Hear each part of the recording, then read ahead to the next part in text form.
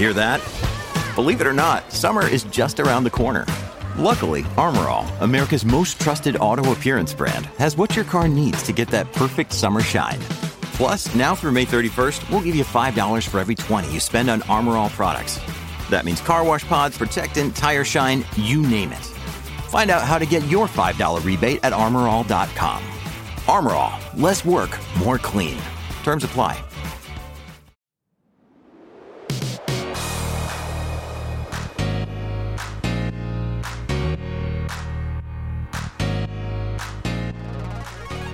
Welcome to the podcast that is always up to speed with Formula One. Joining you on this Canadian Thanksgiving weekend, or Thanksgiving Friday, I guess a couple of days out from Turkey Day, is myself, Mark Hamilton, and my co-host, the master of the show, Mr. Mark Daly. My friend, how are you? Oh man, I'm so good. There's going to be turkey this weekend. There's going to be pumpkin pie. There's an extra day off, obviously, on Monday. So yeah. Oh, and to boot, tomorrow is payday. It doesn't get better than this. Hopefully it's going to be sunny because that would be the long weekend hat trick. But yeah, as happy as I can be. Oh, and we got a Formula One race this weekend. It's just getting better if there's any good weather on top of that. So I can't not do it, right? We get turkey twice this weekend. We get the race on Sunday. We have the Grand Prix on Sunday, and then I like what you did there. Very clever. Yeah, very clever. I'm probably the 100,000th person to have made that joke in the last couple of days. And then, of course, we have turkey on Monday, which is fantastic. Followers just dropping like flies here. Okay, never mind. I interrupted. Go ahead and carry on. By the way, I have to add this real quick. I am probably the oldest person in this country to have ever discovered pumpkin pie. For some reason, my entire life, it was something that I just found repulsive. Mm-hmm. And a couple of years ago, I was going to somebody's place for Thanksgiving, so I had to pick a pie up on the way, and I ended up going to, I think it was Whole Foods or somewhere like that. Not an ad, I promise. And I picked up a pumpkin pie, but I tried some only because I spent like $40 on this Whole Foods pumpkin pie, and I loved it. So now it is my favorite part of Thanksgiving. Oh, that's so awesome. So where do you stand on the whole pumpkin spice issue? Are you for, against, neutral? Because, I mean, it seems like there's pumpkin spice everything nowadays. So good question, and I would love to know your answer as well, but I am all in. We have pumpkin spice hand soap, pumpkin spice hand sanitizer, everything around our house right now. And candles, the whole house smells like it. So right now I'm all in. Now next year it may change, but right now I'm all in. You know, I'm a fan of the pumpkin spice, not to that extreme level of pumpkin spice fanaticism, but still I like my pumpkin spice latte and stuff when I go to go to the coffee shop. But not quite there with the candles and the hand soap. But I do appreciate it. So, yeah, no, how do we get away from this? Like, is there any easy segue away from the pumpkin spice into Formula One? Is there ever a easy transition into an actual meaty, like meaningful, substantial topic such as mental health? Maybe not. But to our American listeners, I apologize if we've made any of you hungry. You've got to wait another 5 or 6 weeks for your variation of Thanksgiving, which I like to believe is inferior to our Thanksgiving. I can't substantiate that. But we should probably jump into the first topic. And my friend, I'm going to lead with this one only because it's a topic that's near and dear to my heart. And I'm happy to see this conversation starting to penetrate the Formula One ecosystem. And honestly, we talk in stereotypes, we talk in cliches, but forever, professional sports has been, it's a manly domain, and people focus on the big issues and physical injuries and depression and other struggles that people might have with mental health were typically shoved under the rug, or they're hidden away, or they're buried. Or an athlete who is maybe actively struggling with some form of mental health would probably never acknowledge it openly, probably not even to a professional who could potentially help them for fear of breaking or shattering this perception of them as a hero and oh my goodness, whatever other cliches you might want to throw at it. But what we've seen over the course of the last couple of years is a number of major professional athletes across North America and across the globe have started shattering this myth or this perception that mental health isn't a real disease and isn't a real challenge, but it's something that we should and can talk about openly, because 100%, if you seek help and you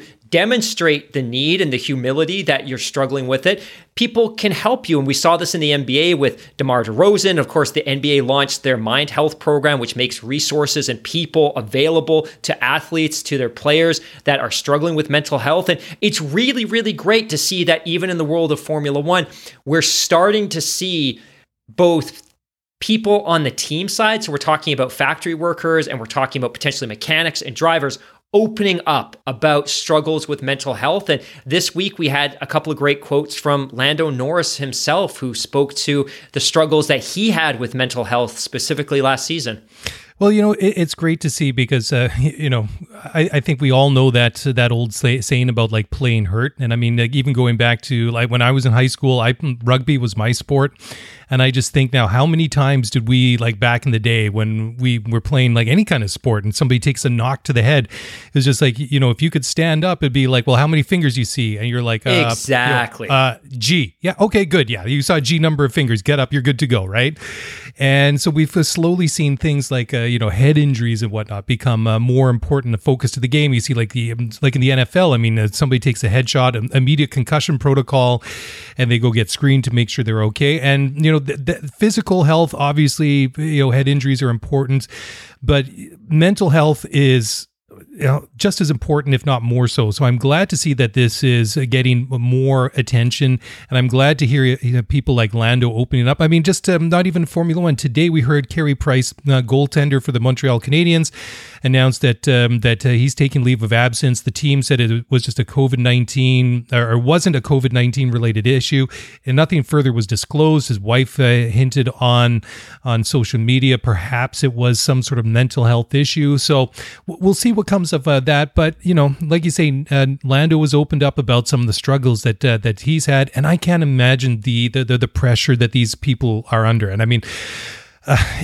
we all go through difficult points in our lives. And I mean, depression sucks. I mean, it is a horrible, horrible thing. And there's no such thing as a good case of depression. I mean, even a mild case, if you want to call a mild case of depression, is still not an easy thing to deal with. And it is, I can't imagine a young person like Lando Norris just facing all that pressure and all the expectations and everything. It's just got to wreak havoc with your, what's going on in between your ears.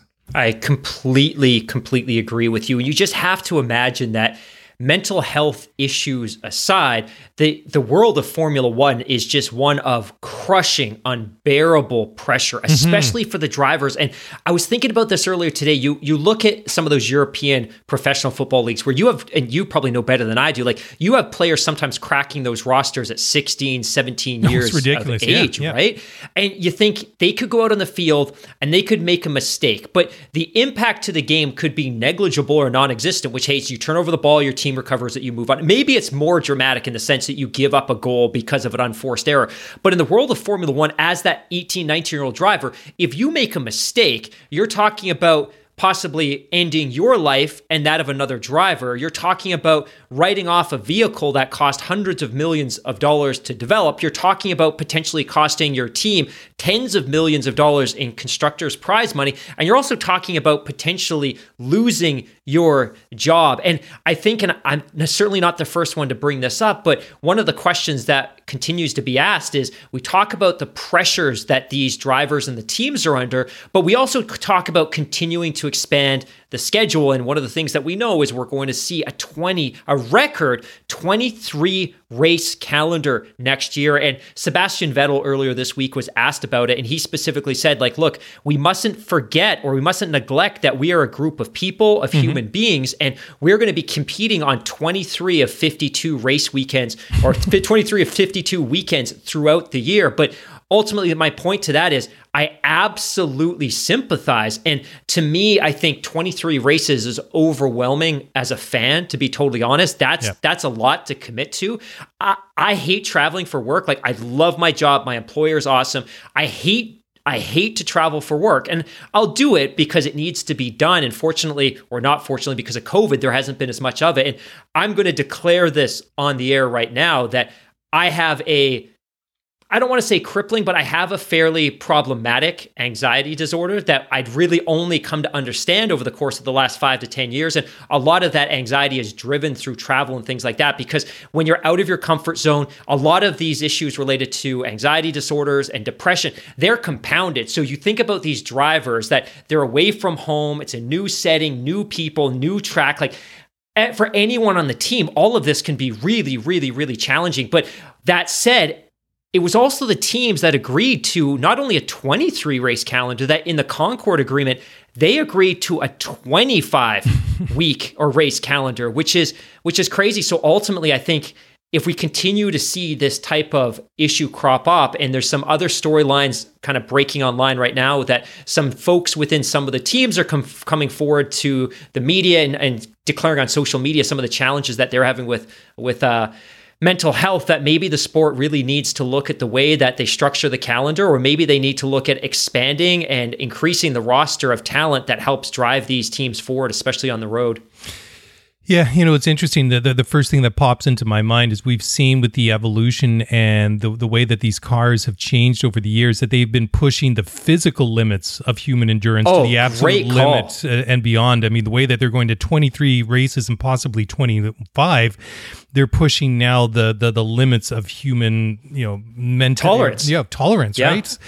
Yeah, it's really, really difficult. But I mean, great point you made there is that the teams not only accepted the 23, they in principle said that they go as far as 25. And I mean, what Seb was saying, that this could be very costly in terms of the pressure that it puts on people. But that's just the latest thing. I mean, there have been little bits and pieces, similar comments that have sort of percolated up to the surface over the past year or so since that conversation. And this became a topic. So yeah, I mean, it definitely isn't easy. I mean, we've all been through those extremely hectic and busy times in our own jobs and personal lives, and the added mental pressure and stress and everything that it puts on us. But those they ebb and flow, right? But I mean, I just can't imagine that you're sitting there in an extremely stressful environment, and you just know, okay, well, I'm going to be on the road at a Formula One Grand Prix in this extremely high pressure situation for 23 out of 52 weekends. That doesn't take into account all the off-season stuff, all the testing, all the practice that they do in the off-season. I mean, how do you decompress over the winter break or the summer break? It's like you literally just walk away, probably take your phone, drop it in the garbage or something. It's like, I'll buy a new phone in 3 weeks or something, or I'll take this one out of the safe or something that's buried in concrete out in the backyard. That is such a great point too, that we talked about this earlier this year. The Formula One mandates a summer shutdown. Yep. They basically mandate that the teams lock the doors on their offices and they lock the doors on the factory. We talk about that being for competitive parity, but ultimately, I think that's more about, hey, we just need to mandate and physically ensure that these teams aren't running their staff into the ground 365 days a year, because in the pressure cooker that is Formula One, you may be tempted to do that. And if you don't control your employees, and I mean this in the kindest way, but if you don't control your employees, some of them may just commit to working 365 days without you even realizing. So sometimes you need to lock up these factories, and you do it in the summer, and you do it in the fall, or you do it in the winter over the Christmas break. But the other knock-on effect or downstream effect of having a 25 race calendar is you can't compress that into 30 or 40 weeks because of the travel requirements. You spread that now from the beginning of March potentially into December, and when you factor in winter testing, when's the time off? Is it those 2 weeks in the back half of December? Because remember, after Yas Marina, after Abu Dhabi, you're straight into testing. So the mechanics don't get home until a week after the race. Where's the downtime for these teams? Like, they are full on 365 day a year operations. The thing is with situations like that is that people seem to tend to go through them and work through them. People tend to embrace them, but that's I guess that line in the sand seems to be very, very abrupt and very sudden. It's just like you're in it, you're kind of living with it, maybe you're flourishing in it for a while, but then when you hit the wall, I mean, bad analogy when talking about Formula One, but when you reach that breaking point, it is very abrupt and very sudden, and people just implode. And the thing is too, in a situation like that, even though it might be a great company that you're working for, it might be a great team, just that pressure can really lead to like a very negative and toxic environment. I mean, when you've been in high pressure situations, it just it can become unpleasant as people become stressed, as nerves get frayed and things like that. So they are they're walking a very, very thin line. But, kudos to guys like Lando for speaking out and admitting to some of these things. In 2021, there should be no stigma involved when it comes to talking about mental health or people in mental health issues that they've had in the past, be it anxiety, be it depression, be it something else. It should not be a black mark on somebody or any sort of indication about them, bad character or anything negative. I mean, it's a real weakness. Thing. A weakness, right? precisely. Weakness. Yeah. So great to see Lando talk about it, and a guy like Seb talk about it as well. So, and one last point, because I know we've got to move on because we've got so much other great stuff. Totally. Somebody had mentioned something to me today that really resonated with me, which is you and I get on this podcast, and we know there are thousands and thousands and thousands of people that listen, and that's not a humble flex, I promise. But the point being that we have a voice, and I think my point on the mental health piece is if this is something that you want to talk about, just know you can hit me up personally on Twitter or Instagram at any time. 100%. Just like Mr. Mark Daly, there are tons of resources available that you may not even know are out there. There's all kinds of stuff. So if this is something you want to talk to either one of us about, just reach out, and I promise we'll make ourselves available. So with that, next topic. The next topic is actually a break because we got a lot of other good things to talk about. So guys, don't go away. We'll be back in just one moment. Passion, drive, and patience. The formula for winning championships is also what keeps your ride or die alive. eBay Motors has everything you need to maintain your vehicle and level it up to peak performance. Superchargers, roof racks, exhaust kits, LED headlights, and more. Whether you're into speed, power, or style, eBay Motors has you covered. With over 122 million parts for your number one ride or die, you'll always find exactly what you're looking for. And with eBay Guaranteed Fit, your part is guaranteed to fit your ride every time or your money back. Because with eBay Motors, you're burning rubber, not cash. With all the parts you need at the prices you want, it's easy to make your car the MVP and bring home huge wins. Keep your ride or die alive at ebaymotors.com. Eligible items only. Exclusions apply. Okay, welcome back. So, let's go. Let's talk about Williams. We never lead with Williams, and for good reason, because there's never really been very much good news to talk about, and it was just a very bit of a, dark place to kind of go to, but there are some interesting things, and Alex Albon is in the Formula One news again this weekend, and I think he's in the news an awful lot for somebody that hasn't driven a Formula One car during a Grand Prix this year. I know, right? It's very, very interesting, but I think that it's good to see that he's making news for the right reasons. Pardon me, that was a bit of a mouthful to get out. But he says that talking about his former team, Red Bull, he says that they're nothing like the villain misconception. And do you think maybe that is a bit of a truth to that? Maybe there's something to it. But I think that this is self-inflicted, and I think sadly because of all the nastiness that came out after the British Grand Prix and all those comments that Christian Horner made that unfortunately were picked up by a very vocal and a very, very small minority that amplified it and said some very, very unpleasant things. And then I think also part of it is just some of the political stuff that they've gotten into and a lot of the, all that sort of protesting and whatnot. And I can see why they've been portrayed as a bit of in that villain vein, but I don't know if that's 100% accurate. But I do agree with what Alex Albon is saying. My notes are very similar to your thoughts on this one, that some of this is just self-inflicted, that this team is self-acknowledging through Alex Albon that, hey, we're not the villain that people maybe have portrayed us to be. But some of that specifically this season is really some of the the verbiage that's come out of the mouth of people like Christian Horner and Helmut Marko. And Helmut Marko wasn't helpful following Silverstone when he said, and I quote, Hamilton was negligent or demonstrated negligent to dangerous behavior, and that such dangerous and reckless behavior should be penalized. Like some of that language is very inflammatory. And like you said, it excites a base of the population that has no business following Formula One or having necessarily a voice in society. So to your point, some of this is just ultimately self-inflicted. A little bit of it obviously could be the fact that a lot of the F1 media that we're exposed to here in North America, where we speak predominantly English, is churned out of the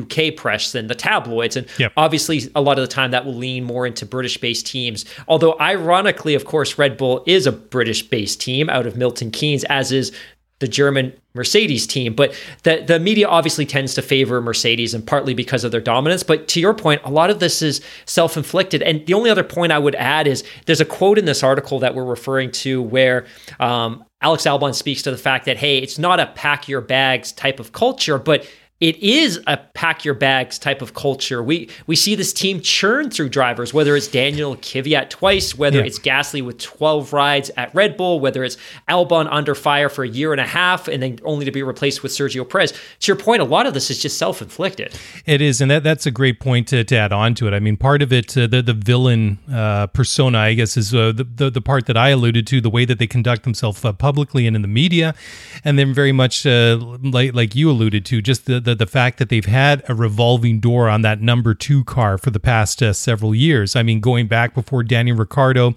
I mean, with Kvyat, with Albon, with all these different guys, right? I mean, it literally was, well, don't let the door hit you on the way out kind of thing, right? And that reputation, I think, is going to follow them for a very, very long time. I mean, for one reason or another, it will be. And I mean, there's no way that you can walk away from that history. I mean, Albon can say, okay, well, maybe internally that, it's a good team to be with. And of course, he's not trying to burn any bridges. So he's going to be maybe a little bit kinder with his comments. That's my takeaway from what he's saying. But still, I mean, publicly, it doesn't look good when you see the fact that all these guys have been in and out. And again, very much like Lando Norris, just in the previous section that we were talking about, with the pressure that these guys are under. I mean, young drivers like Pierre Gasly, Danny Kvyat, Alex Albon did not really get a lot of time with that team before they were rather unceremoniously and ungraciously, forced out the back door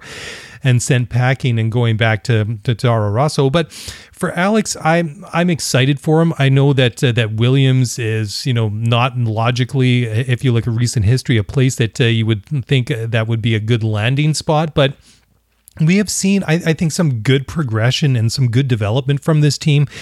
What with the Dorilton Capital Ownership Group in place now that have been there for a year and a bit now, I think we're starting to see some positive things coming from not only the investment that they're putting into that team, but also I think the corporate structure and also the management and just leadership. I think it's starting to reflect well on the team. So we've seen that. I mean, we've seen some slight improvement in what the cars are doing in qualifying, what the cars are doing in races. I mean, they haven't had like this, this renaissance, this resurgence like McLaren have had, but they're definitely in a bit of a better spot than where they were a couple of years ago. And I think that, if you're getting out of a team that hasn't had a lot of stability, for those drivers, I think there's going to be more patience for Alex Albon at Williams compared to where he came from at Red Bull. That whole system, either at AlphaTauri, Toro Rosso, Red Bull proper, I think that Williams will be a much better place. And considering his background and the experience that he's had, I think he'll be a valuable team member. I think he'll bring a lot to the table for that team.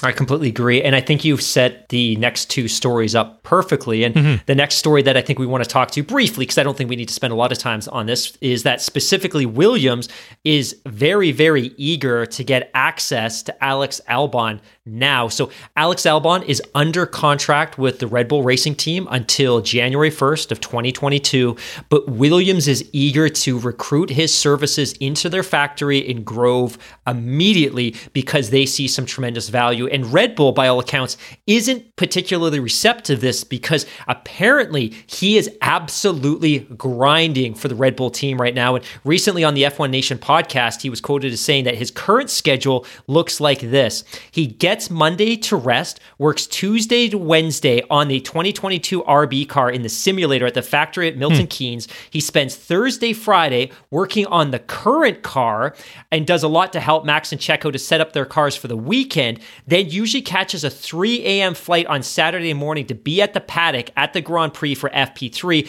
and then to rinse and repeat. So by all accounts, he's grinding and Red Bull believes he's adding tremendous value. But meanwhile, Williams wants to get him into their factory around their sim car, around their 2022 cars as quickly as possible. And I don't know if you remember this, my friend, and I urge everybody to go and Google this, but it was well known really at the beginning of the 2006 season that Fernando Alonso was going to leave the Renault team and join McLaren. McLaren likewise was very, very eager to get Fernando Alonso into a McLaren prior to 2007, after this 2006 season, because they wanted to get him testing the car and get him familiar with the car. So ultimately, Renault wasn't willing to do it because they had all kinds of contractual marketing agreements with sponsors who had Fernando's face all over their products wearing a Renault uniform. So ultimately, on December 15th of 2006, and I encourage everyone to Google this, Fernando Alonso stepped foot into a McLaren race car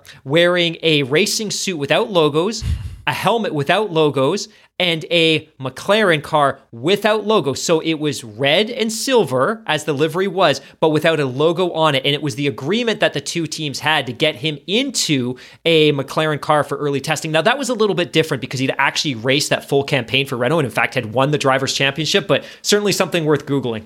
Yeah, make it as neutral and as bland as possible. Exactly. Yeah. Well, the next story, just kind of back to Williams again. So Jost Capito, the CEO, the team leader at Williams. So this is interesting. So this article comes from the race.com, and the title of the article is "Capito's taste for F1 politics makes Williams a wild card." Now, I think this is very, very interesting, and I think that politics and Formula One kind of go hand in hand. And Capito said in his interview, he said, quote, "I enjoy the Formula One politics. I have to say, I enjoy that. And I enjoy being a bit different, maybe bringing a bit of a different perspective into the sport. And maybe that can help to change the sport to be a bit less political." He loves the politics and says that being political will make it less political. Okay, sure.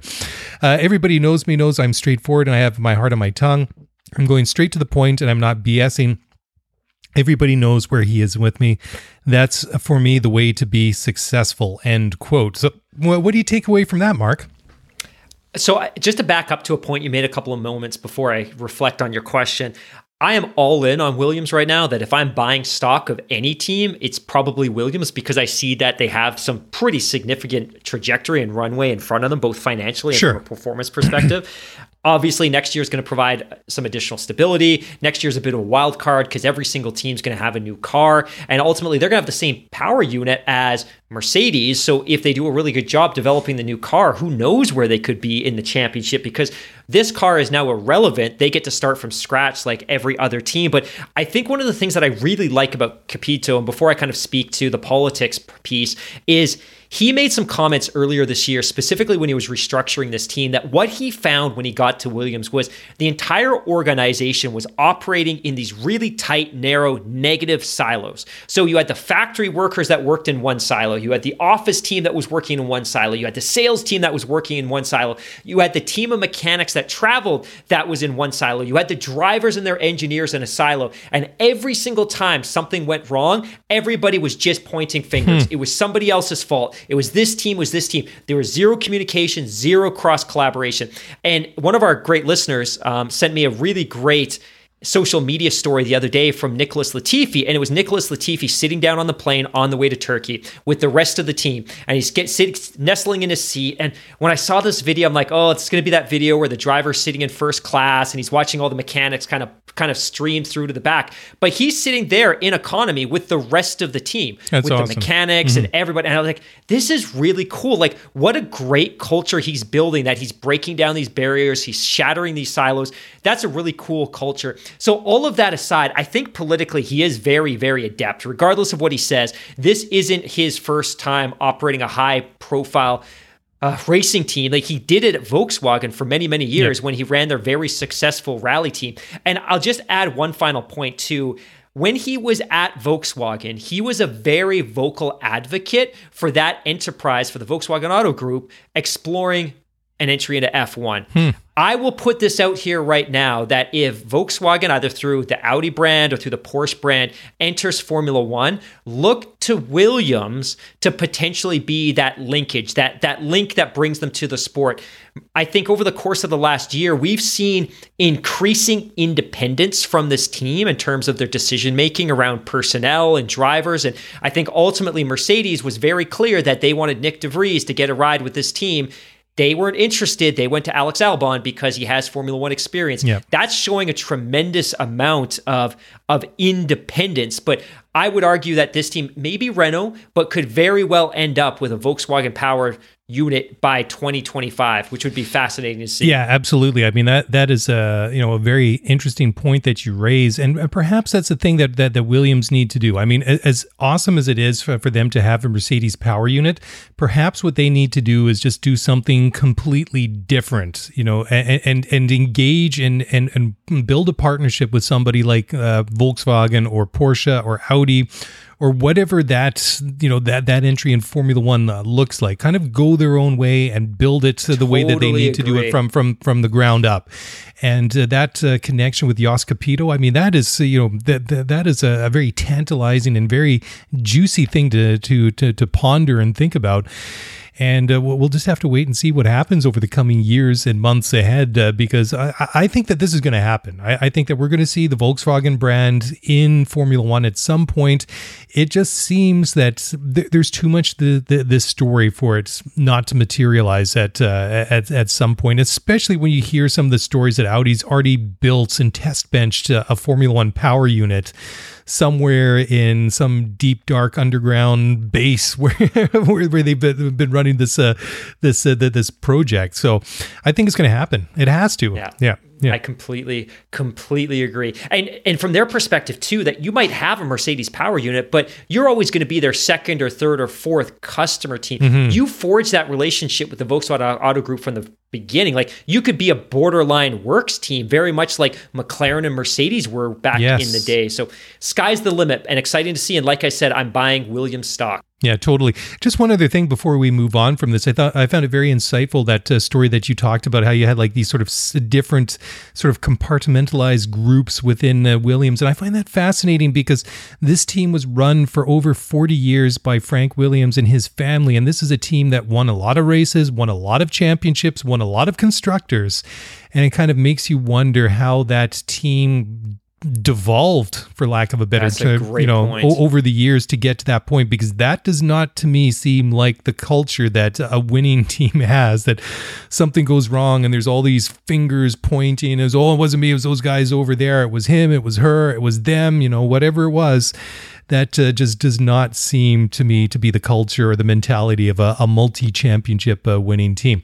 Anyways, let's take another quick break. When we come back, we're going to talk about synthetic fuels, where the sport is heading, and why this is exciting, not just for Formula One, but also for, people like us. And we'll talk about that in just a moment, so don't go away. We'll be right back.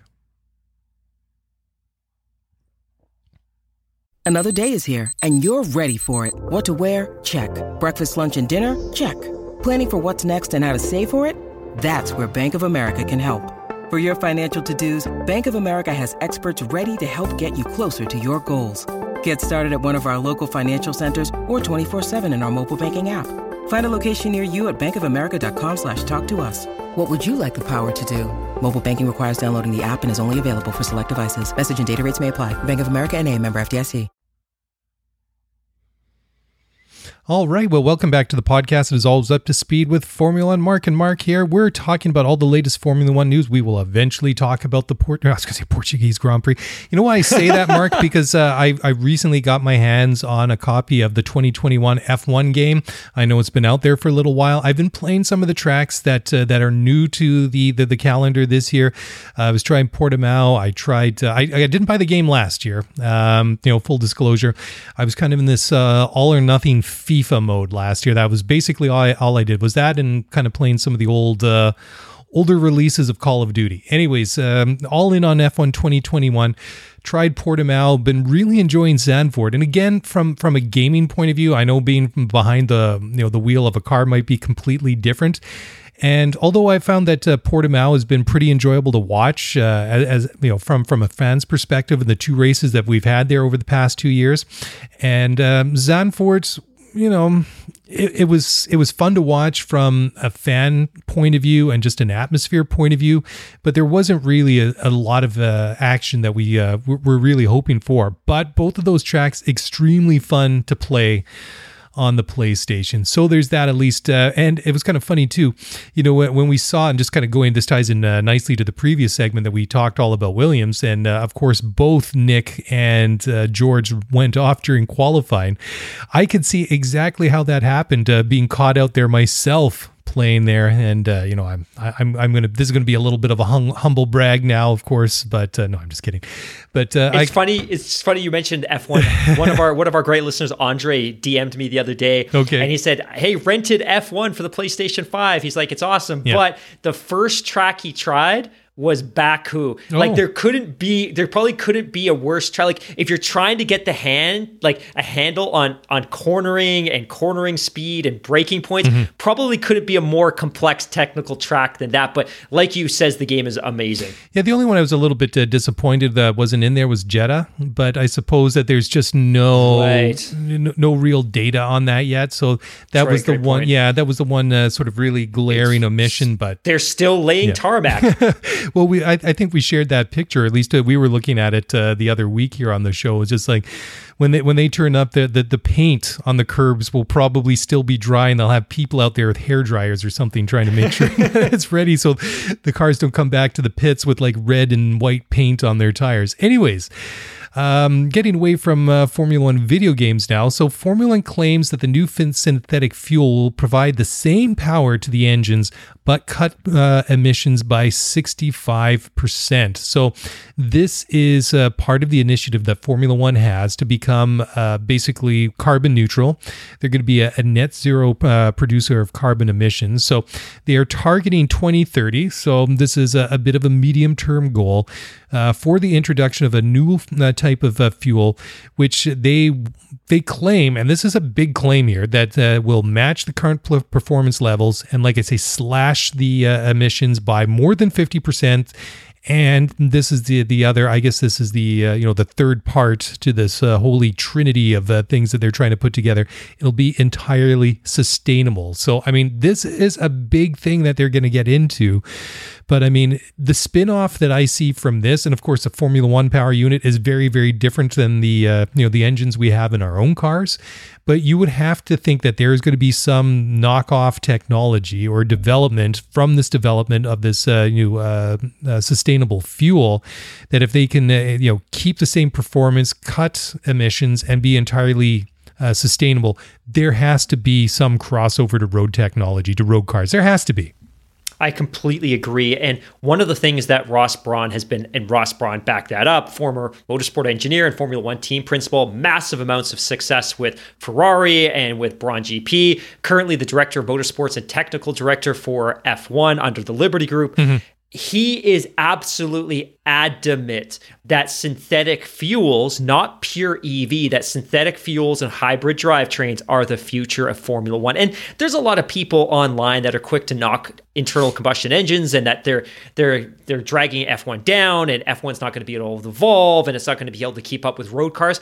I'm strongly of the mind that a very sophisticated hybrid drivetrain that is fueled entirely by recaptured energy that's fed into a power store like a battery, plus the combination of an internal combustion engine that has a turbocharger that runs on synthetic fuel can absolutely be a 5, 10, 15, 20-year platform for this sport, because it helps to provide that visceral sound and sensation and feel that we've talked about for so long. It dramatically cuts down on the carbon emissions of the car as they are. And one of the things that Formula One is declaring, or at least arguing, is that they're going to use sophisticated carbon capture technology to basically pull carbon out of the atmosphere, stick it in the fuel, and that same carbon that they capture is going to go out again. So they're not going to be creating incremental carbon or pushing incremental carbon into the atmosphere. But one of the considerations or the thoughts here is like, yes, there probably will be a day when the vast majority of the passenger car fleet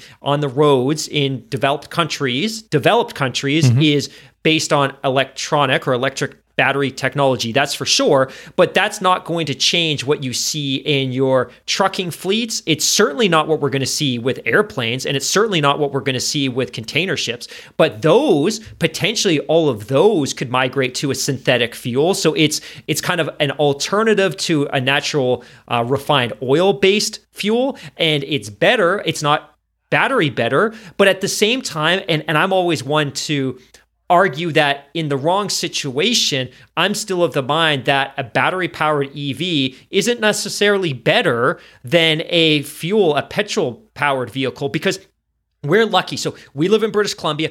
All of our electricity, all of it comes from hydro. Yep. It's all hydro generated electricity. It is all clean, minus the construction of the dams. It's all clean. So when somebody in our province buys a Tesla, you know what? It's not emitting any emissions, and the electricity that was produced to create that came from turbines in hydro dams. For a lot of people in Canada, in the US, and across Europe, they're plugging their electric cars into a grid that is powered by a coal-fired power plant. Mm-hmm. So for me, this is a bridge. I think synthetic fuels the correct next step. And I think the earlier point that I think you kind of hinted on was this is very much a drop-in, and in theory, with only minor modifications, they could start running today's power unit on a purely synthetic fuel source. They don't need to wait, and they probably will, but they don't have to. But I think they probably need the 2 or 3 years of runway to develop the fuel itself. Now, all of that said, they are still incrementally shifting towards this. So the current fuel in the cars is 95% refined oil. Next year, that will shift to but it'll shift to 90%. So they're kind of incrementally making that step, 95 to 90. But I'm very much a fan of synthetic fuels. Yeah, me too. I think it's a logical step in the way that that things are developing. I mean, there's no doubt that the amount of EVs that we see on the road in everyday life is going to increase dramatically in the years and months ahead. And like you say, and you almost stole it away from me here, but I mean, where we live in BC, yeah, I mean, we are very lucky that all our energy is clean because, like you say, it comes from hydropower, and we have an abundance of it. I mean, BC Hydro, they sell that, the surplus, and it really is amazing. Hello, California. Enjoy your electricity. Yeah, exactly, right? But the thing is, too, I mean, it is interesting. I mean, as good as it is to see like the introduction of electric cars to the roads, I mean, when you look at the road cars now, I mean, for years and years and years in BC, we had something called Air Care. You had to take your car, get tested if it was over a certain age, and if it wasn't polluting, then you could get your insurance renewed, and if not, then you had to have it fixed up, and so it wasn't polluting. But a number of years ago, they closed all of those testing stations because the modern cars on the road, were already cleaner than the ones that obviously from the 90s, the 80s, and back. And we've noticed the air quality improve around here. I mean, it's not nearly as smoggy as it was that I remember in the summers when I was a kid. I mean, of course, the people say, well, what about all the forest fires this year? Well, yeah, that was something completely different. But without the forest fires, it's... Can I just add that as somebody that used to drive a heavily modified Subaru Impreza, I was driving a heavily modified Subaru Impreza WRX STI, Air Care was a nightmare because I could never pass Air Care. And I eventually ended up selling the car just because I couldn't keep up with the costs associated with bring it back to stock so I could get it through Air Care. So I was definitely that guy that was unnecessarily polluting. But I mean, the point I'm trying to make with that is the fact that the cars are much cleaner than they used to be, but that doesn't mean that we need to stop there. And so the next logical thing is that because, diesel and petrol gas-powered cars aren't going to disappear overnight. There's going to be a transition, and like you say, commercial fleets, boats, aircraft, and everything, they're still going to be burning fossil fuels. So synthetics are obviously another way to accomplish that. So this is going to be very, very interesting to watch. And of course, the other part that runs parallel to this is the fact that they are going to be developing the new power unit, which will probably come online in 25 or 26. So this is all kind of working together. I mean, they're laying all the pieces of the puzzle slowly but surely, and I think it'll be very interesting to see where the sport is several years from now, not just with the fuels, but with the cars, the power units, everything. I think it's just a fascinating period of growth and transition for Formula One. But go ahead. We got a break. Take a break. No, we can talk about this one. That's a little bit too early. I mean, we could, but this one I want to just jump into it now because I think it really dovetails nicely to what we were talking about. So I'm going to let you take this one away. And this is just regarding the 2026 engine plans and the whole MGUK, MGUH thing, and what's staying, what's going, what are they going to do, what's going to be beefed up, what isn't. So I know you're very passionate about this, so I'm just going to sit back and recline the chair while you take this one and run. You can see me vibrating with excitement about this topic. And I've mentioned this before, like the business side, the technical side of F1 interests me far more than I think sometimes what even happens on the track. I think a lot of what happens there is unnecessarily dramatic and theatrical. So for me, this is really cool. And we've talked so much about the fact that 2022, we're getting new cars, but the existing power units are carrying over. So the power units that the teams are rocking at the end of 2022, at the end of 2022 are frozen, and they're going to be frozen until at least 2025, although maybe 2026. So all of the teams right now, the FIA Formula One, are busy working together to come up with the next generation of power unit. And this is normal for F1. We've had this V6 turbo hybrid era. Before that, we had a V8 hybrid, or before that, we had a V8 era, although they dabbled a little bit with kinetic energy reserve systems. Before that, we had V10s, we had V12s. We've been all over the place. So it's been a journey.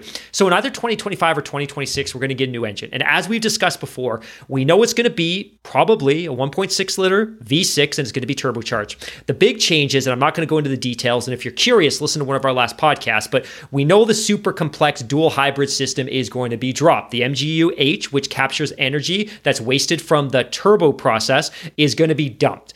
But Formula One is simultaneously committing to improve or increase the amount of electrification in this car. So how do you do that if you're taking away half of your turbo hybrid system?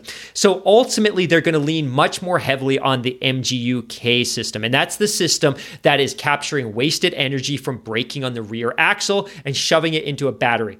Now, the challenge is what it sounds like F1 wants to be able to do is pull upwards of 470 horsepower out of the MGU-K in the new cars. Now, that for context is a lot because the current dual hybrid system's only generating about 150 to 160 horsepower. So there's a lot of questions about, well, that's an awful lot of strain. And to have a system that requires that much power is going to be awfully heavy, and the battery's going to need to be bigger. So these are a lot of things that the sport's currently working through. One of the stories that broke this week, though, is that it could actually be a tactical dual MGU-K system in the sense that some of the power that's going to be generated will be available on demand all the time. So when the driver gets on the throttle, they're pulling energy from the internal combustion engine and out of the battery. Some of the power, though, will only be available on demand, kind of like a DRS system that, hey, drivers at a certain time are able to press a button. Think Nitrous in some of those kids movies where the cars race around with neon underbody lights, but they press the button and there's some power on demand. So these are all kind of speculative things that are being reported, but we're learning more and more and more. But to me, I think it's fascinating that the sport wants to extract that much electrification out of that rear axle. And of course, we don't necessarily know what it's going to look like, but we're getting a clearer sense day by day, week by week of what this 2025 power unit's going to look like. And of course, all of this is being predicated on the fact that a new engine supplier will join the sport. Well, that's the thing. And that was the one thing that really stood out for me is, all the reports that you read that Mercedes, Ferrari, Renault, and Honda, or Red Bull, Honda, whatever you want to call them, or Redwood / Honda, they're all in favor of letting go and getting rid of the MGUH to get that commitment from the Audi, Porsche, Volkswagen, whoever it is, providing that they make a long-term commitment to Formula One, and that is the real important point of this conversation is they're willing to do this. They want to see the VW group come in here, but it's just like, guys, we're going to do this. We're going to make it easier for you guys to come in and develop an engine. But if we're going to do this and give this up, that we've spent all this time and money developing and working on for all these years, we want to make sure that you're not going to be in and out in 2 years or 3 years, that this is going to be 5, 10, 15, whatever it is, a long-term commitment to the sport, which I think is just a win-win for everybody. All right, well, as previously threatened, we are going to finally take a break here. And when we come back, we're going to go back to one topic that we've talked about quite a bit, and that is the sprint qualifying and the proposal from F1 CEO Stefano Domenicali that he wants to see sprint qualifying at up to 1/3 of the Grand Prix next year. So we'll talk about that in just a moment. So don't go away. We'll be right back. When you need mealtime inspiration, it's worth shopping Kroger, where you'll find over 30,000 mouth-watering choices that excite your inner foodie. And no matter what tasty choice you make, you'll enjoy our everyday low prices, plus extra ways to save, like digital coupons worth over $600 each week. You can also save up to $1 off per gallon at the pump with fuel points. More savings and more inspiring flavors make shopping Kroger worth it every time. Kroger, fresh for everyone. Fuel restrictions apply. All right, well, welcome back to the program. And yes, it is time to talk about sprint qualifying. As I mentioned just before we went into the break, F1 CEO Stefano Domenicali says that he wants to see sprint qualifying at 1/3 of the races next year. So do the math, 23 races. So we're looking at roughly about 8-9 races a year. And my initial reaction is, yeah, I think that's kind of great, but on the other side, I think it's a little bit too much, considering I don't think we've really found the ideal format for sprint qualifying yet. I think it's still evolving. I think we've seen some definite potentials about it, but I really liked the idea. And obviously, Stefano has not been listening to this show, so shame on him. Another hard one to get out. Because as we've talked about many times over a good number of months, is we like the concept of the major, like we've seen, say, at the Italian Grand Prix or the British Grand Prix, that certain races have this extra bonus where they have the sprint qualifying, with you have the qualifying the Friday, the sprint qualifying on Saturday, and the race on Sunday. And for me to have like up to 1/3 of the races next year in the sprint qualifying format, I think that's too much. I'm very much of the mind, guys, do it maybe 5 times, maybe half a dozen next year, and that's, I think I'm being pretty generous with that. But let's get the format nailed down, and once we've got the format nailed down and everybody likes it and it works, then let's talk more about increasing it from 4, 5, 6 times a year. What do you think? Oh, I feel exactly the same. And nobody was more on sprint qualifying island than I was coming into this campaign. I was excited about it. I loved the first weekend, and then I completely cooled on it by Monza. I'm almost dreading it for Brazil, and it's largely because, to your point, I don't think we've defined what the template needs to be, and to go ahead and throw it onto the calendar for 1/3 of the races. And again, this was just, I think it's almost him floating the idea out there to get an understanding of the receptiveness from the media and fans. But to me, if you're going to 1/3 of races, you almost need to do all of the races. And at that point, it goes back to what we talked about earlier, which is you're overly compounding the stress and the physical and mental burden on these teams that we need to be up for this every single weekend. But to me, like, if you're going to do it a third of a race, is like, how do you then determine which race gets it and which doesn't? To me, this was, you know what, package it up, sell it as a major. It's a super special weekend.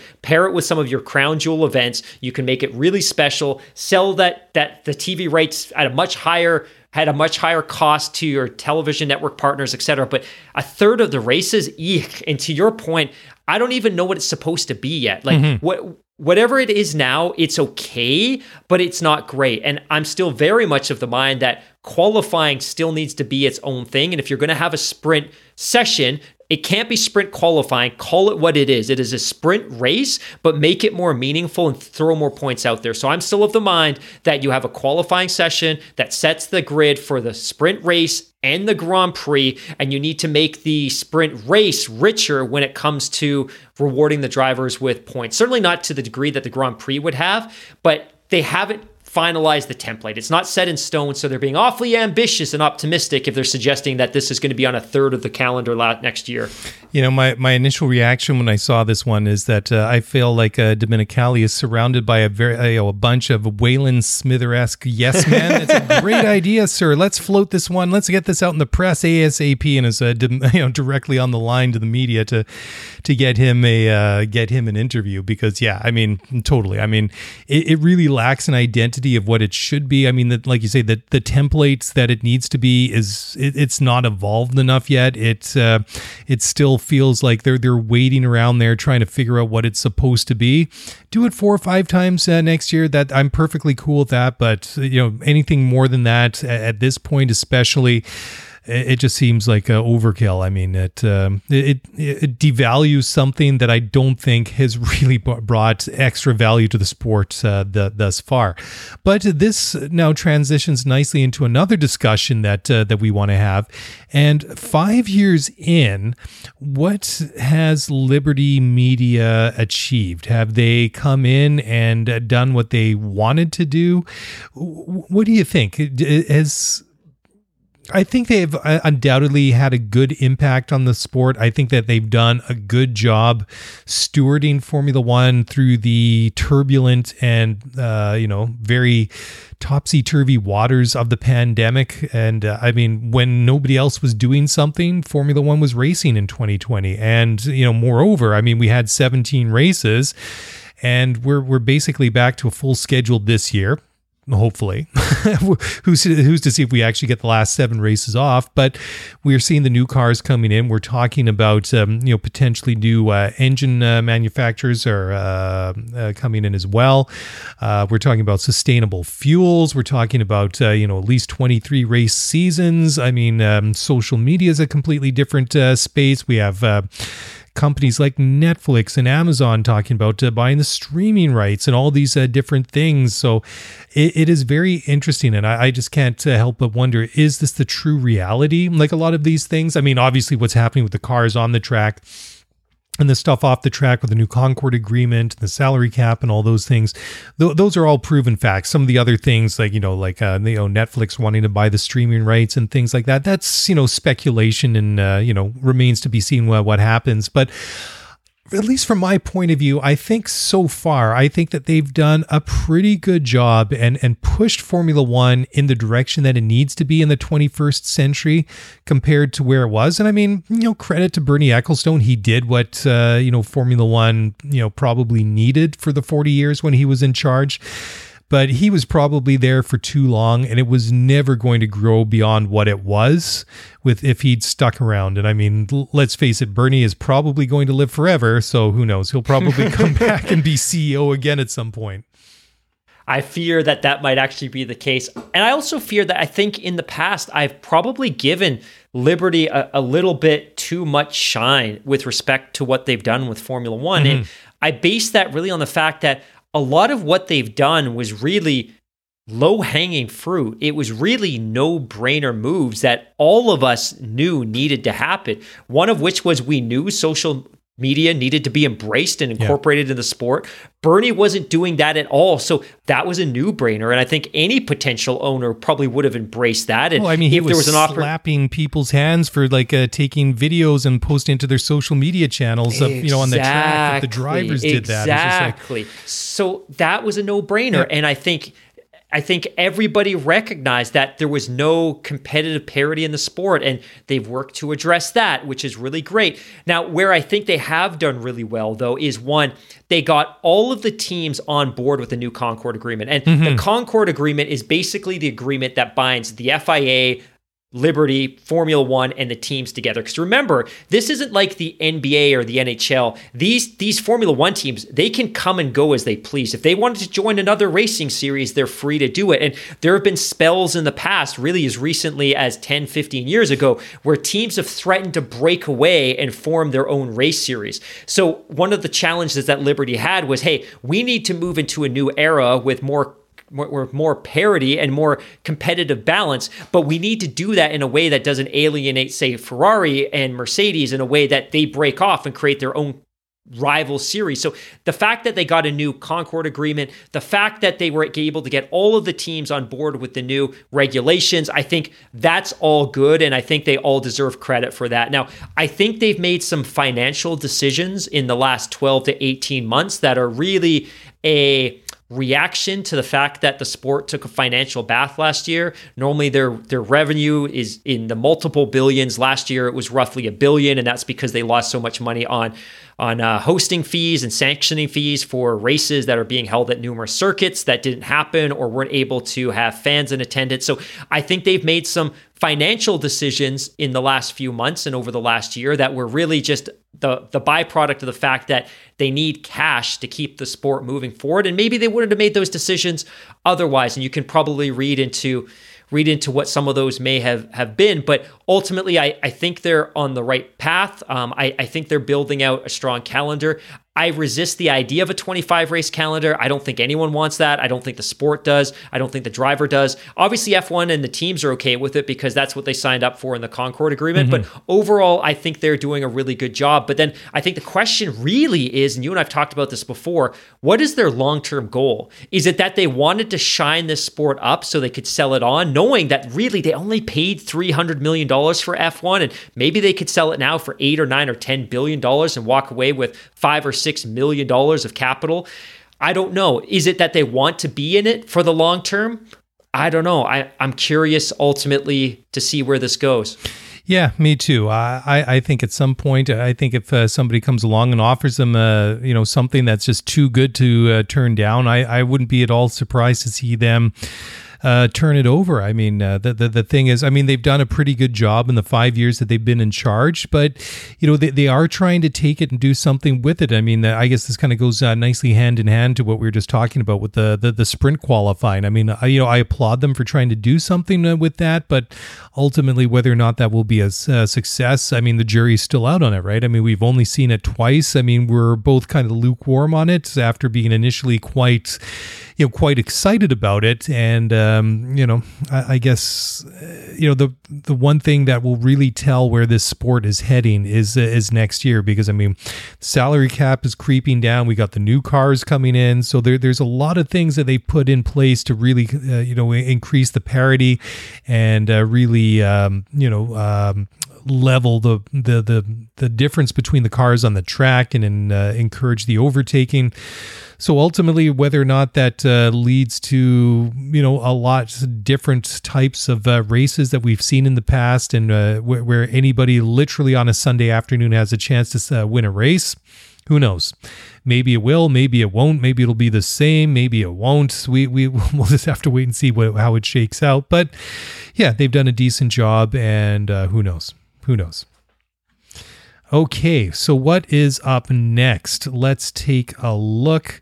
Oh, this will be fun because this has been a real hot button topic, and this is going back to the whole pit stop saga. We'll talk about this, and after this one, we'll take another break. But Mercedes team boss Toto Wolff and Red Bull team principal Christian Horner have disagreed on what they say is the nature of a human error in a pit stop, and this is obviously the is in the wake of the technical directives that have recently come into effect that have really slowed things down and is a bit of a safety measure, which we talked at length about a week or so ago on a recent episode. Anyways, Toto had to say, quote, "You have to look at the whole process. There is no such thing as a human error. There's this thing in how the process is designed, how the equipment is calibrated. So that is what we need to look at. And we need to give the best possible wheel gun and the best possible process to the mechanics so they can operate in a safe way to avoid longer pit stops. But equally, we need to be fast enough, and that balance has always been tricky for all the teams in Formula One," end quote. Now, Horner, on the other hand, he had to say, quote, "I think there's something called a human error, and I think we saw one of those at the last race. I think you always learn, and I think you change your tools as well as you try to make life easier to build in fail-safes, whether that's within software and so on. I think the pit stop is an intrinsic part of a Grand Prix, and you need to rely on a stationary time as part of your strategy. So obviously, a lot of analysis goes into a failure at a pit stop as it would do with any component on the car. You try to learn from it. You try to put in fail-safes to deal with the situation should it reoccur," end quote. So there you go.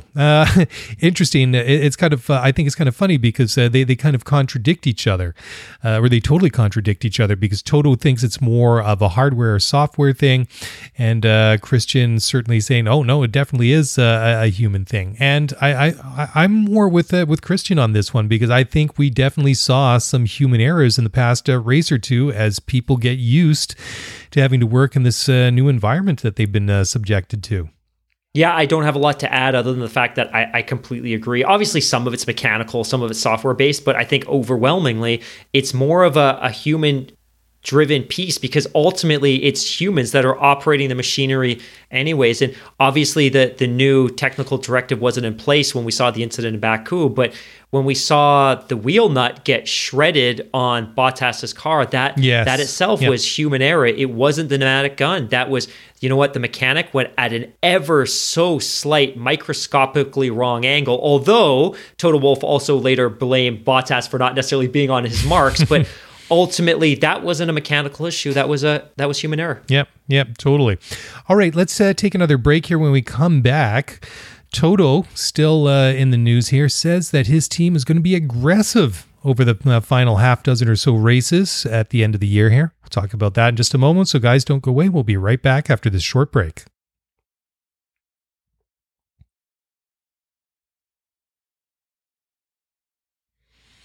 All right, welcome back to the show. And an hour into it, we're actually going to talk about action onto the track, which, I think is very appropriate considering we are now just hours away from FP1 at the Turkish Grand Prix at Istanbul this weekend. Going to be a good one. Really looking forward to it. Toto Wolff says that Mercedes is going to be very aggressive over the last 7 races.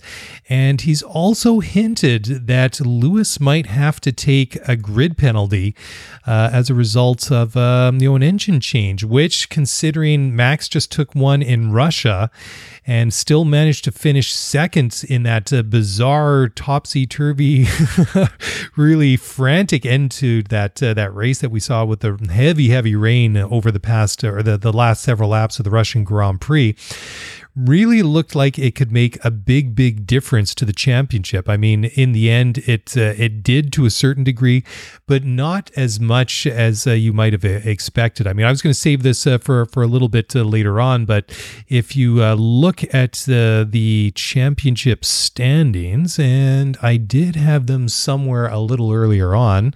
Where are they? Here they are. So driver standings right now, Max and Lewis separated by only 2 points. Lewis 247 points, Max 245. I'm rounding up. I'm not doing half points, guys. I'm rounding up to the nearest whole number. That's just how I roll. Anyways, so 2 points between them, and Max certainly very, very fortunate not only to finish in the points in Russia, but on the podium, minimizing the amount of points that he lost to Lewis.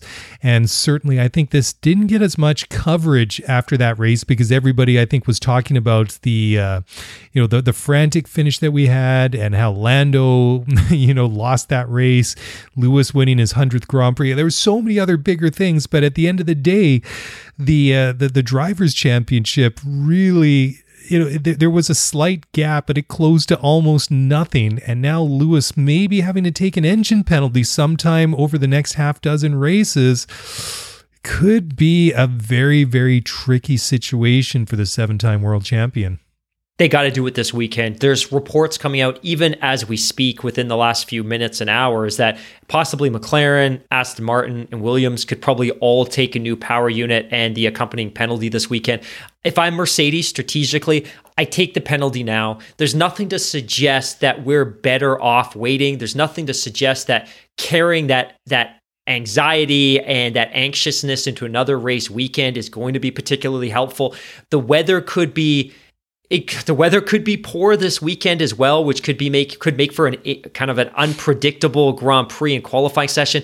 To me, take the penalty, change your power unit at this stage, just get it over with. It's that old adage, that old cliche of just tearing off the bandage. To me, you got to get it done now because you don't want to carry that uncertainty into a future Grand Prix. And if you race this weekend on an old beat up power unit and you're a 1/10 of a second off the pace, but you otherwise look good, the questions will ever be, hey, could we have had a better weekend if we'd taken the power unit change? To me, just do it. Get it done. Mm-hmm. Well, it's interesting too, especially the weather could be topsy-turvy. I mean, like we saw last year, freshly paved circuit, very greasy, heavy rain. I mean, it was...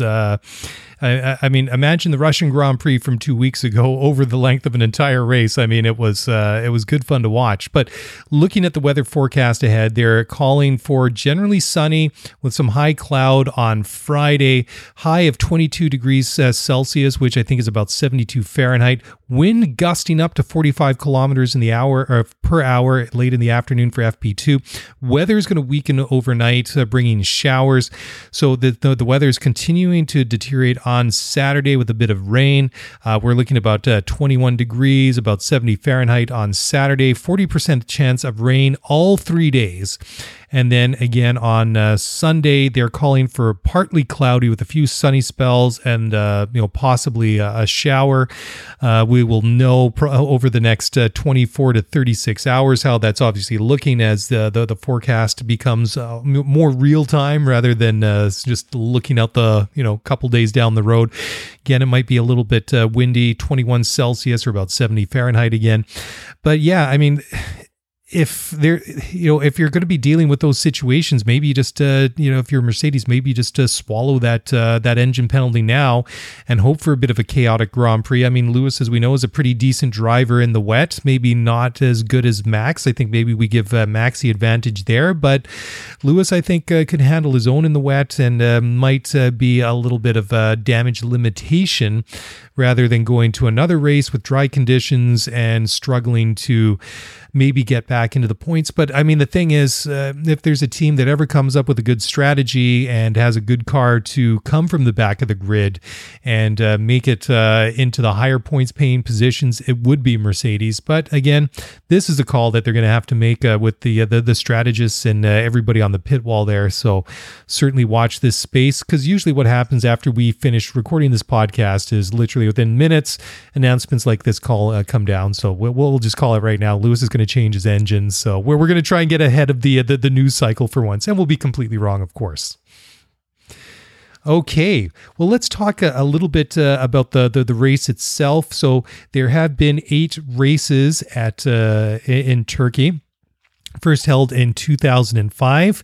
Felipe Massa won there 3 times, and Ferrari is the most winningest constructor. Of course, we had a good number of years between Turkish Grand Prix until they came back onto the calendar last year, filling in wonderfully well in the COVID altered season of 2020. Lance Stroll was on pole last year. Podium was Lewis Hamilton, Sergio Perez, and Sebastian Vettel, somewhat opportunistically nicking third place away from his teammate Charles Leclerc, who was skating all over the place late in the race when there was a late shower. Fastest lap was set by Lando Norris. It was a 136.8, and the circuit length is 5.34 kilometers or 3.32 miles. Total race length is 309.4 kilometers or 192.25 miles. 58 laps. Pirelli is bringing their mid-range tires, and they are bringing the hard C2s, medium C3s, and the soft C4s. And this is going to be interesting, as I think what we saw 2 weeks ago in Russia. Charles took an engine penalty with the upgraded Ferrari power unit. I think it's been confirmed that his teammate, Charles and his teammate, Charles Leclerc, yeah, good one there, Mark. His teammate, Carlos Sainz, is going to be taking the engine penalty this weekend to get the upgraded Ferrari power unit, like you mentioned. So there's going to be a lot going on. One thing I'm looking forward to, not just from the race itself and all the the implications for the championship and the battle going on between Lewis and Max Verstappen, is the special edition livery that the Red Bull Honda is going to be rocking all weekend long. A throwback to Honda when they had their own Formula One team. Red and white looks absolutely spectacular. I love it when teams rock the retro colors, like we saw earlier this year with McLaren at Monaco. Love the throwback. So this is like the car looks really, really awesome. Ultimately, if they have a disaster race, it's going to be a bit of a footnote to history, but certainly it looks really, really good. And another guy that's hoping for a bit of a wet race is Charles Leclerc, who thinks that if the track is slippery, but apparently they've done some work on the circuit in recent weeks to maybe try and make it a little bit more abrasive to avoid the slip and slide situation that we saw last year. But Charles definitely very much in favor of the wet and slippery conditions, because you think it might obviously have an equalizing effect and benefit to the Scuderia. I just got to add that I'm incredibly excited for somebody that doesn't love the Red Bull livery. And maybe it's because it's been so static. And I'm now conditioned to the world of professional football where teams change their jerseys every single year. And we've seen that now trickle into the NHL and into the NBA as well. But in Formula One, to see a team stick with a livery so long should be something that's celebrated, but I'm ready for a change. So for them to make the effort, and obviously this was something that they were planning, that they were hoping to do in Japan, but that race was canceled, obviously for all the reasons that we know. But to see them make this effort and show this symbolic gesture to Honda as they exit Formula One for the 87th, 100th time is amazing. And if you haven't seen any of the Honda Works Team cars, take a look up Honda 2008 Formula One. You'll get a good look at it. But it's also not the first time that Red Bull has, and I didn't even remember this. I'm not even going to BS you. I didn't even remember this. But in 2008 at Interlagos, David Coulthard, as he was winding down his career, ran a white liveried Red Bull. Totally 2008, don't remember that. The RB4 in white. And what was really unique about it is that it was only one of the cars that ran this livery. So it was the last time in a Formula One Grand Prix that two drivers on the same team rocked completely different liveries. But I encourage you to go to look it up. For some reason, it makes me think of white chocolate. But for whatever reason, like I'm literally like the candy, for whatever reason, it looks spectacular because 2008 was also the era where they were still driving around on the horrendous groove tires because the FIA was trying to, me too. FIA was trying to slow the cars down. So their idea was, let's put grooves in the tires to reduce the contact patch so that they have less grip in corners, so they have to go slower. And then the teams just went bonkers on the aero to compensate, and the car looks freaking phenomenal. So go look that up, 2008 RB4 Interlagos, David Coulthard. But yeah, I'm incredibly excited about this livery and the track as well. And I'll just back this up that for those of you that don't know, Turkey was added to the calendar in 2005. It was a really rich agreement between Bernie and principally the Turkish government. They built a brand new motorsports park specifically for this event. By 2008, Bernie had started to demand a sanctioning fee double what his earlier commitment had been. Ultimately, there was an ugly divorce. Formula One went away, and then it returned last year, principally because they needed somewhere to race. Last year, they had planned to have a full capacity crowd, which obviously didn't happen. So one of the reasons I'm excited to see it this year is because I want to see what the atmosphere, what the environment looks like for a fan base that really has been without Formula One for a decade now. I know, it's crazy. We've had this discussion a couple times. I really like the track. I especially like that turn 8 with that triple apex corner, which is kind of interesting because the way that, when you see the cars, how they go so fast through it is it actually has the appearance of a curved corner. But when you really kind of look at it closely, it's actually a short set of interlinked, very short straightaways, but it is just a really spectacular how the cars go through there and hit all three of those apexes. It's really, really cool. Is this track in the F1 video game? Yes, I believe it is. I've sort of gotten hung up, for ancestral reasons, racing on the Dutch Grand Prix and some of my other favorites as well. But I'm almost 100% positive it is. I keep going back to some of these other ones afterwards. But it should be a really, really good one. Who do you think that this track might favor a little bit more? I mean, of course, when it comes to rainy conditions, it's going to be a bit of a toss-up. Like I say, if it's an out-and-out wet race, I think that you give the edge to Max, who has proven throughout the years that he manages to find grip on a wet circuit in places that he doesn't have any business finding it. But under normal circumstances, is this going to be more a Mercedes or a Red Bull track? What do you think, Mark? It's a good question, and obviously Hamilton came out on top last year, although I would attribute that to really some bad luck on Lance Stroll's part. I think Lance was obviously exceptional in qualifying last year. Obviously, it was a very wet qualifying session, but I think Racing Point had absolutely set up both of their cars spectacularly. Oh, they nailed it. Saw Sergio score a podium despite the rain. Lance didn't obviously score a podium because of some really bad luck, but I think he was in a position where he could have won the Grand Prix. Lewis ultimately benefited and took the win. It was Lewis's second win here. He won in 2010 as well. This will be, I think, his 6th or 7th visit to this track. So despite the fact that Formula One was away for 9 or 10 years, he knows it pretty intimately. He's familiar with this track. My thought really is that if Mercedes can come into this race weekend with a fresh power unit in the back of Lewis's car, I think that maybe would help them attack that power deficit they have relative to the Red Bulls at this point. And there were some stories that broke over the last couple of weeks about the fact that Honda had done some really quiet, discreet power unit upgrades since the break that is delivering a little bit of incremental power. But my sense is that if they can get a fresh power unit into Lewis's car, it puts him in a good position, especially if we might see 3 or 4 other teams taking similar penalties that you might not necessarily be all the way at the back. It might not be a situation like it was for Max Verstappen last race weekend.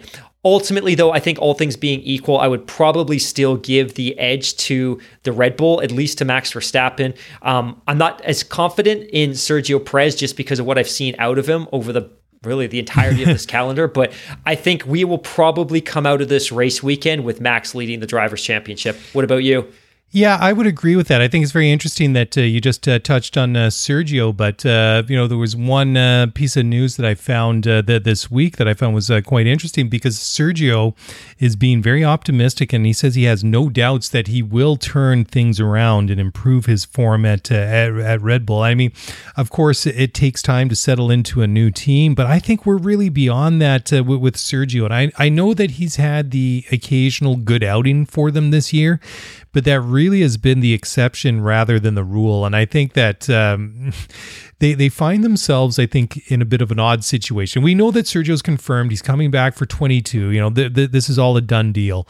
But I think they kind of found themselves in almost handcuffed to a certain degree with Checo, because as this kind of goes back to the top of the show when we were talking about Alex Albon and that revolving door that they had with that second Red Bull car, is that, if they decided to part ways with Sergio Perez, number one, who would you replace him with? And number two, if you're getting rid of of a seasoned Formula One journeyman like Checo Perez, if a guy like that's not going to stick with your team, who is?